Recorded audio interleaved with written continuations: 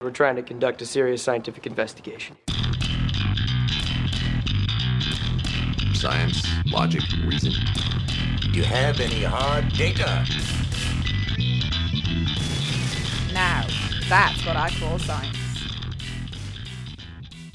You're listening to That's What I Call Science, the weekly radio show and podcast that brings independent and interesting STEM, science, technology, engineering, maths and medicine from Tasmania. The show is supported by Edge Radio, Hobart's premium youth station. Head to edge.org.au for more info. My name is Ollie Dove, and I'd like to begin today's episode by acknowledging the traditional owners of the land on which I'm recording, the Palawa people. As I record on Lutruwita, I would like to acknowledge the traditional owners of the land from where you are listening as well. On behalf of everyone, I pay my respects to elders past and present.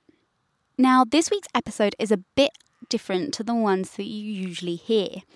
I'm not in our regular recording space, but I'm actually on Wedge Island, which is a small island in the southeast of Tasmania, just off the Tasman Peninsula. And I don't know the Aboriginal name for Wedge Island, and I haven't been able to find it out. But if any of you out there listening know of it or know of how I could discover the original name, please do get in contact with our show via our social media channels. Would love to hear from you for that. But the reason why I'm on Wedge Island is that I'm a PhD student at IMAS, the Institute for Marine and Antarctic Studies, which is part of the University of Tasmania. And for my PhD, I study marine ecology.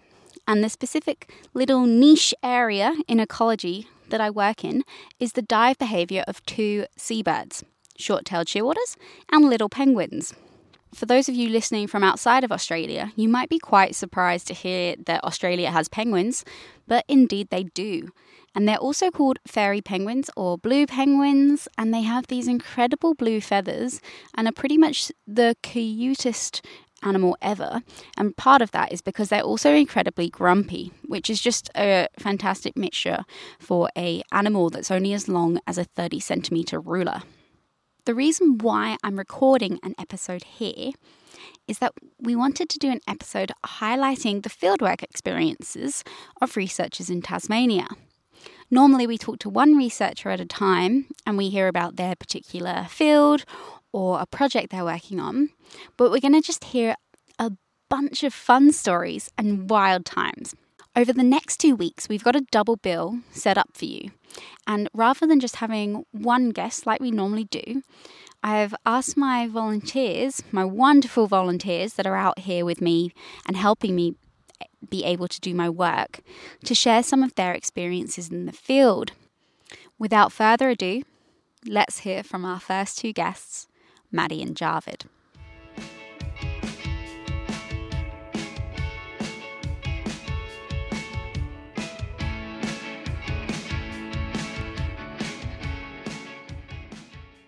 So that noise you can hear in the background is the gazebo billowing, and hopefully that means we can use this audio. But I am joined right now with Maddie and Javid. If you guys would like to introduce yourselves and where you are in life, if you're studying, post-studying, what you're doing. My name's Maddie. I'm just finished my honours degree at UTAS, and I'm looking for a PhD. That's where I'm at. And my name's Javid. I am 2 years into my PhD candidature at UTAS, as well as the Australian Antarctic Division, and I'm looking at the foraging behaviour of Adelie penguins. So we're currently sat on a cold island with absolutely no one else on this island except for us. Can one of you describe our surroundings? Very bushy and rocky. Also a bit cold, windy. Never stops being windy. Who are we joined with? Beyond humans. Can't think of any PG. I meant birds, wildlife, the animals. The paranormal. We are joined by the little penguins and the short-tailed shearwaters. Yeah. And I made a great pun earlier because we work with adult penguins and little penguins are Eudyptula minor, So I joke that we can't work with them because they're all minors. Javid is laughing and sighing at the same time. And he's very grateful that it's his last evening here. What brought you to Wedge Island? Why are you here? So I wanted to get some experience helping Ollie with her research. That's me. So through the course of the 2 weeks, we've been putting GPS devices and inbuilt with dive loggers onto the shearwaters.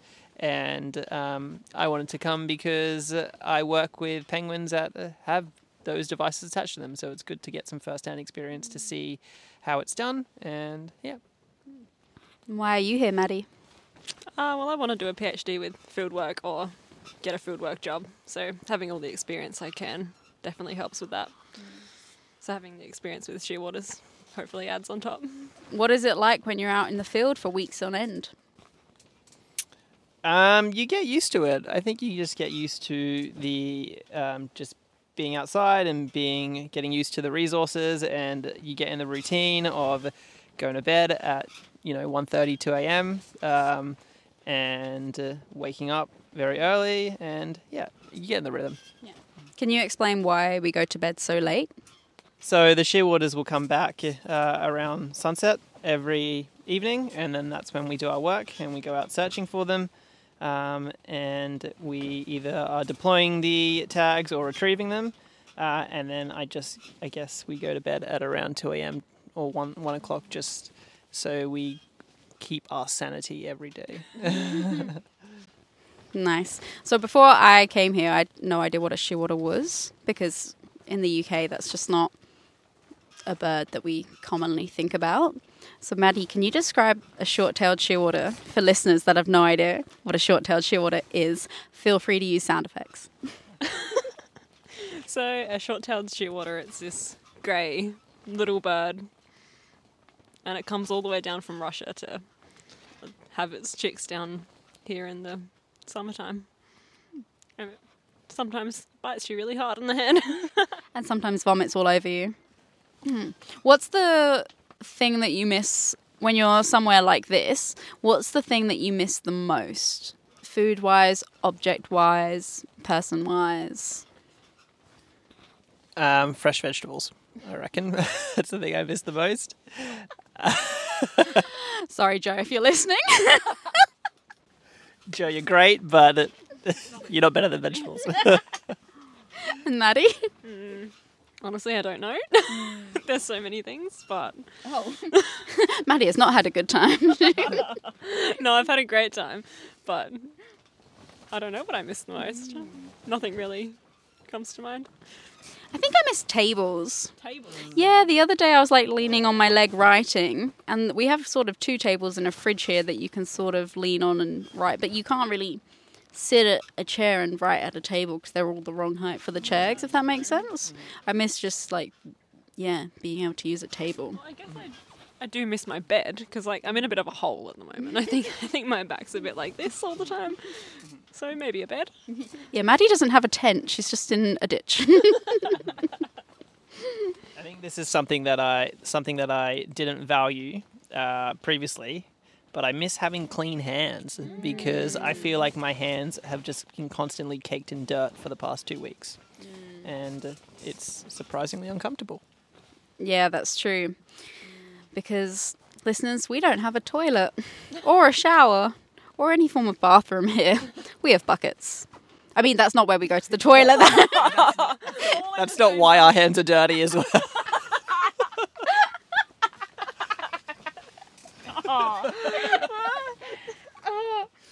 To clarify, we go to the ocean. The buckets help us shower.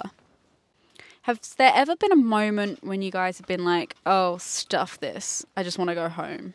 On this island? On this island or any fieldwork, not just in life general.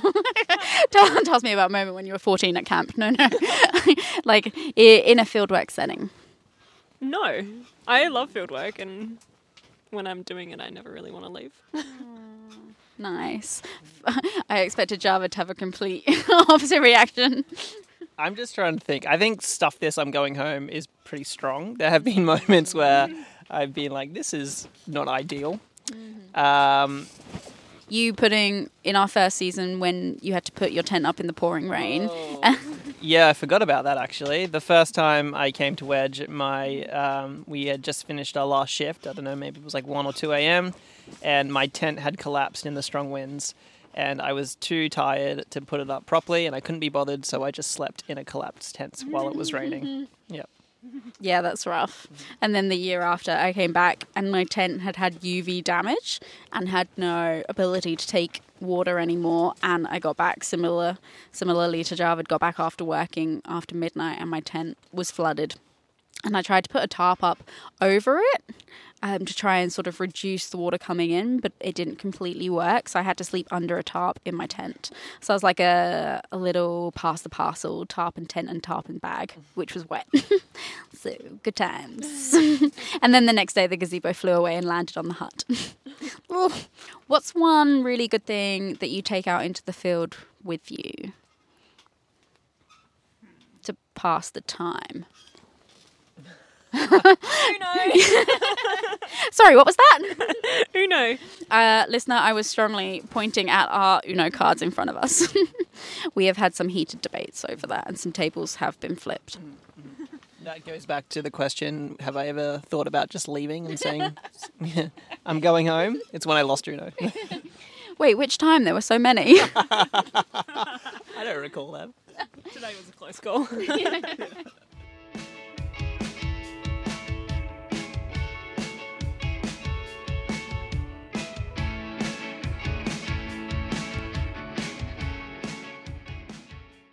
To start off, can you guys tell me your names and what you study/do in life? Oh my god, how much time do you have? What do you currently do in life? Okay, my name's Sophia Volsky. I'm a PhD student at IMAS, and I'm studying southern elephant seals from Macquarie Island and their demography through climate change. I also am originally from Germany, but have moved to Australia 10 years ago. So I'm also doing a lot of side projects in my personal life, but enjoying living in Tassie. Nice. A small side project being that she runs a brewery. That classic small side project that people do. My name's Benjamin Viola. I'm a PhD candidate at IMAS as well. I'm looking at snow petrels from East Antarctica, and I'm looking at how their habitat changes under different climate scenarios. I'm originally from Melbourne, Victoria, and I got a few side projects as well. Definitely not running a brewery, but just enjoying life, yeah. Oh, nice. So where are we right now? Wedge Island. Woohoo! Sat under a tree because the gazebo was too windy today.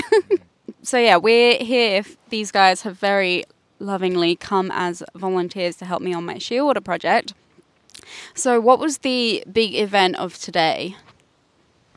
We saw a pilot whale just offshore, very close by. Yeah.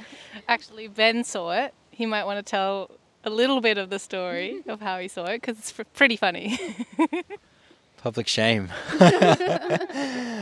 So on Wedge, there's no buildings and there's no infrastructure, so you have to go to the toilet in the tide line, and each night the waves come and Poseidon takes away your waste. And anyway, this morning it was particularly difficult because there were fishing boats everywhere, and I had wandered to my usual spot, and I was kind of hiding away from the fishermen, hiding behind some rocks.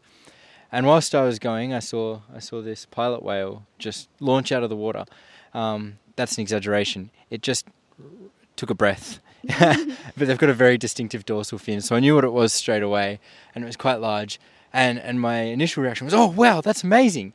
And then I heard all the fishermen start their engines, and I hadn't quite finished yet, so it set in that I was about to get seen by a lot of people just with my pants down. This whale literally caught me with my pants down.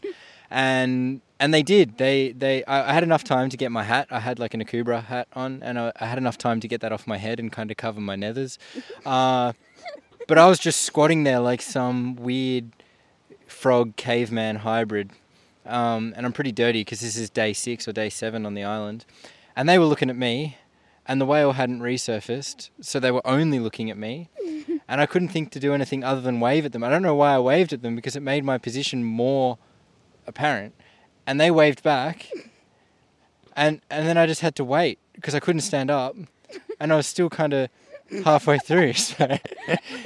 So anyway, they shot off into the distance, and I tidied up and ran back and got Ollie and Sophia.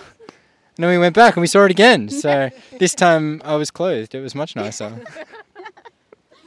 Highlight of the week. Have there been any other memorable moments from your time on Wedge? Oh, many. I don't know. The whole thing has been memorable. I think Wedge is a very special place. There's beautiful coastlines and there's lots of seabirds getting around, or coastal birds rather. And could you tell us some of the species? Yeah, we have 28 species that we've seen. So we've seen short-tailed shearwaters. Wrap them. Short-tailed shearwater. I gotta. I've written them in shorthand, so I gotta figure out what I wrote. White-bellied seagull, little penguin, white-faced heron, black-faced cormorant, little pied cormorant, silver gull, Pacific gull, kelp gull, tree martin, welcome swallow, forest raven. Oh, what is that?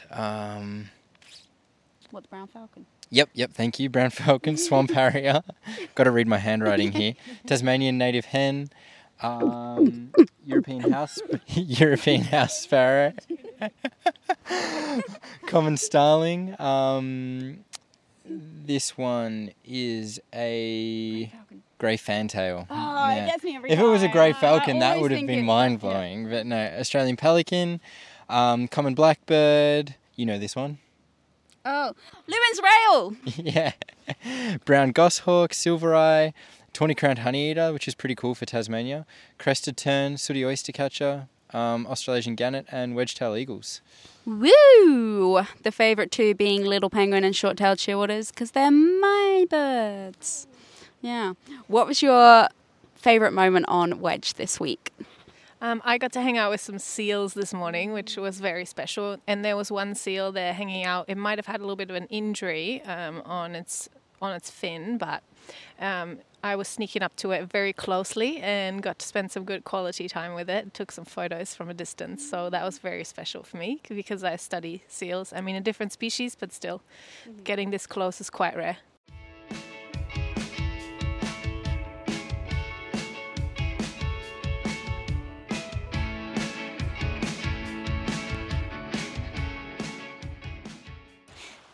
Now we have our final guest to join the fieldwork team from Wedge Island, and you may be able to tell that there's some water splashing around in the background because we're actually sat on the rocky beach, wine in hand, waiting for the shearwaters to come back to watch them after their long day or weeks at sea foraging.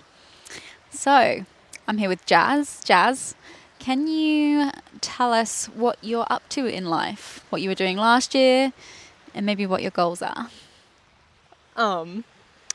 Last year I was doing my honours in IMAS, looking at little penguins, and now I'm doing nothing. That's not true. She's here volunteering with me. That's not nothing. What were you doing with the little penguins? I was basically trying to assess how much they were breeding during winter in Tasmania, because it seemed like they were breeding earlier than they historically have been. So I was just quantifying that. Yep. Amazing. And you're our first guest of the 5 that actually Wedge was one of your study sites as well, wasn't it? It was, yeah. I had 2 cameras here and a song meter, and I came and I visited to see if there were any penguins twice during winter.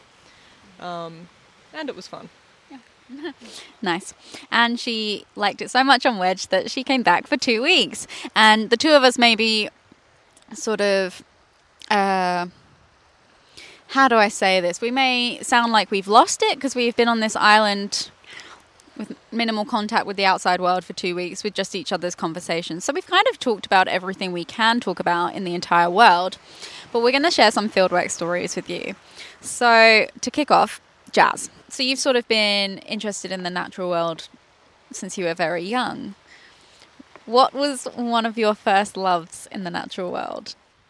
Okay, so this is gonna sound like I'm a really big capitalist, but That is not what I expected you to say.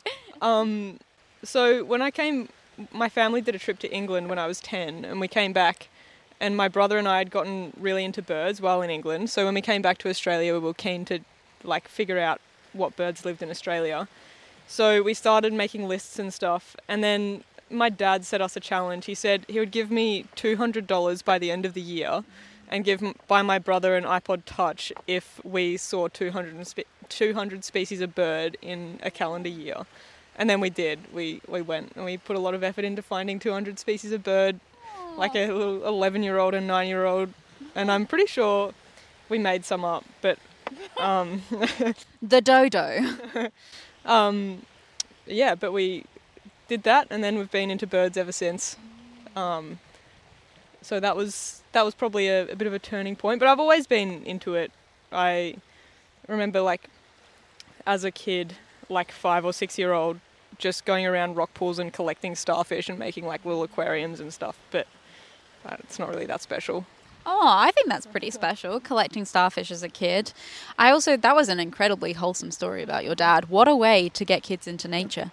Also, I really want to know how much an iPod Touch is worth. Did you do better, or did your brother do better out of that deal? I think an iPod Touch was $250 back then, so Ash was slightly ahead. Your loss. But I was actually expecting you to say ants and tell your story about ants. Okay, so I got into ants a little bit later. I think the story you're referring to is when I swallowed an ant. Me and my friend were really into ants at school. We were year 6 maybe, so probably a little bit too old to be into that kind of thing. Never. But we were building an ant farm, and we'd developed this sick way to catch the ants by sucking them through a tube, but then having a cloth over the end of the tube so it wouldn't get into our mouth. And one time at recess, I had a really, really long tube. It was 3 meters long.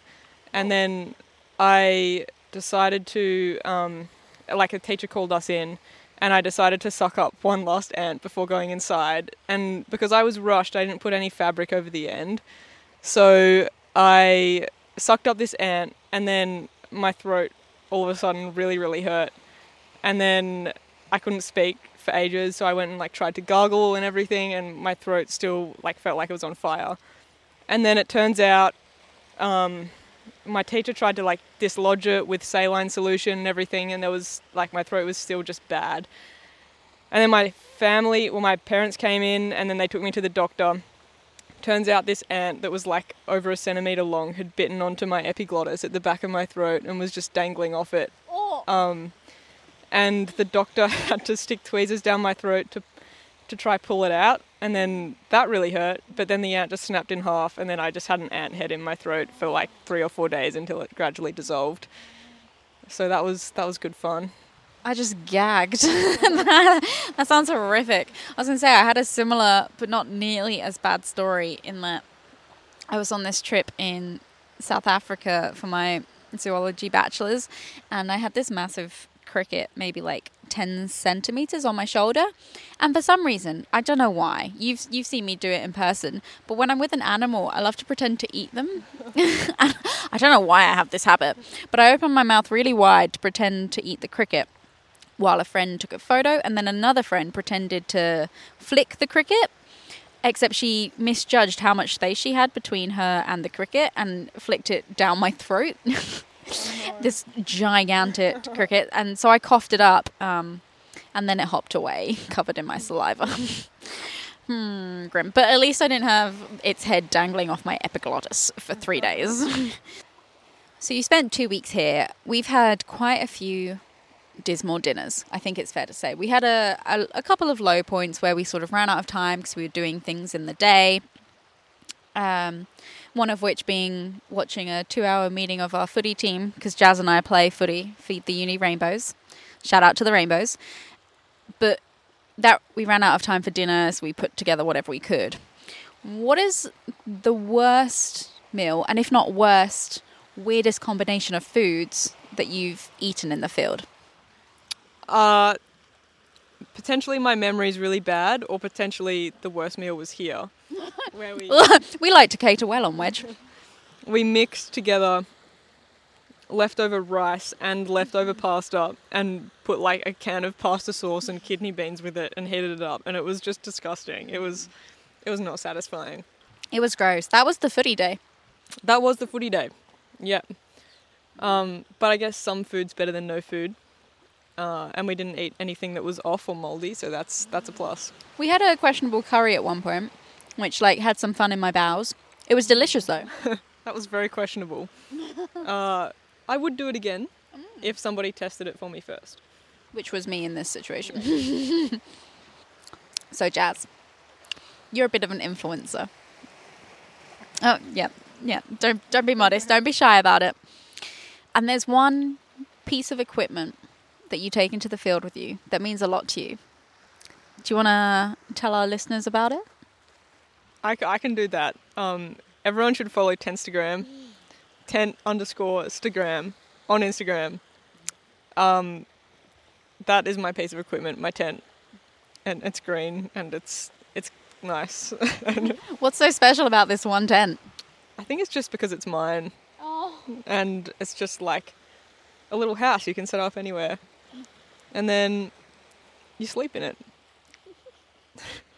So you heard it here first. Tentstagram on Instagram. Go check it out.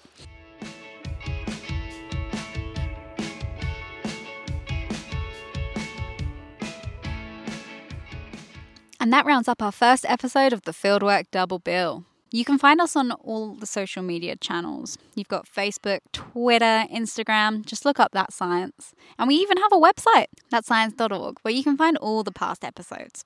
Thank you to Maddie, Javid, Ben, Sophia, and Jazz. The six of us will be back next week to tell you more.